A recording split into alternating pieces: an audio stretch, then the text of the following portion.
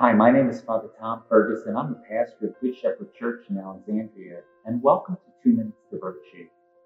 For the second consecutive year, we're observing the third Sunday in Ordinary Time as the Sunday of the Word of God.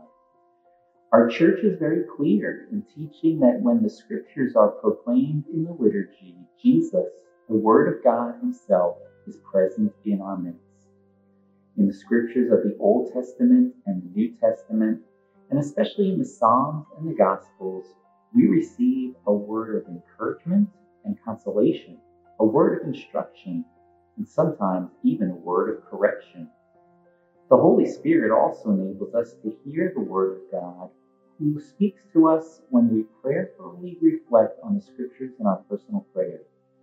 An ancient way of praying, known as Lectio Divina, encourages us to read the Scriptures and then meditate with our mind and contemplate with our heart the Word of God in a way that leads to prayer and ultimately to putting our faith into action.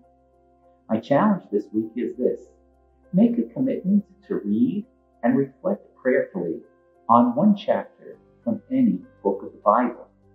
On the Sunday of the Word of God, let's remember the words of the great Scripture scholar, St. Jerome. If you love the Bible, wisdom will love you.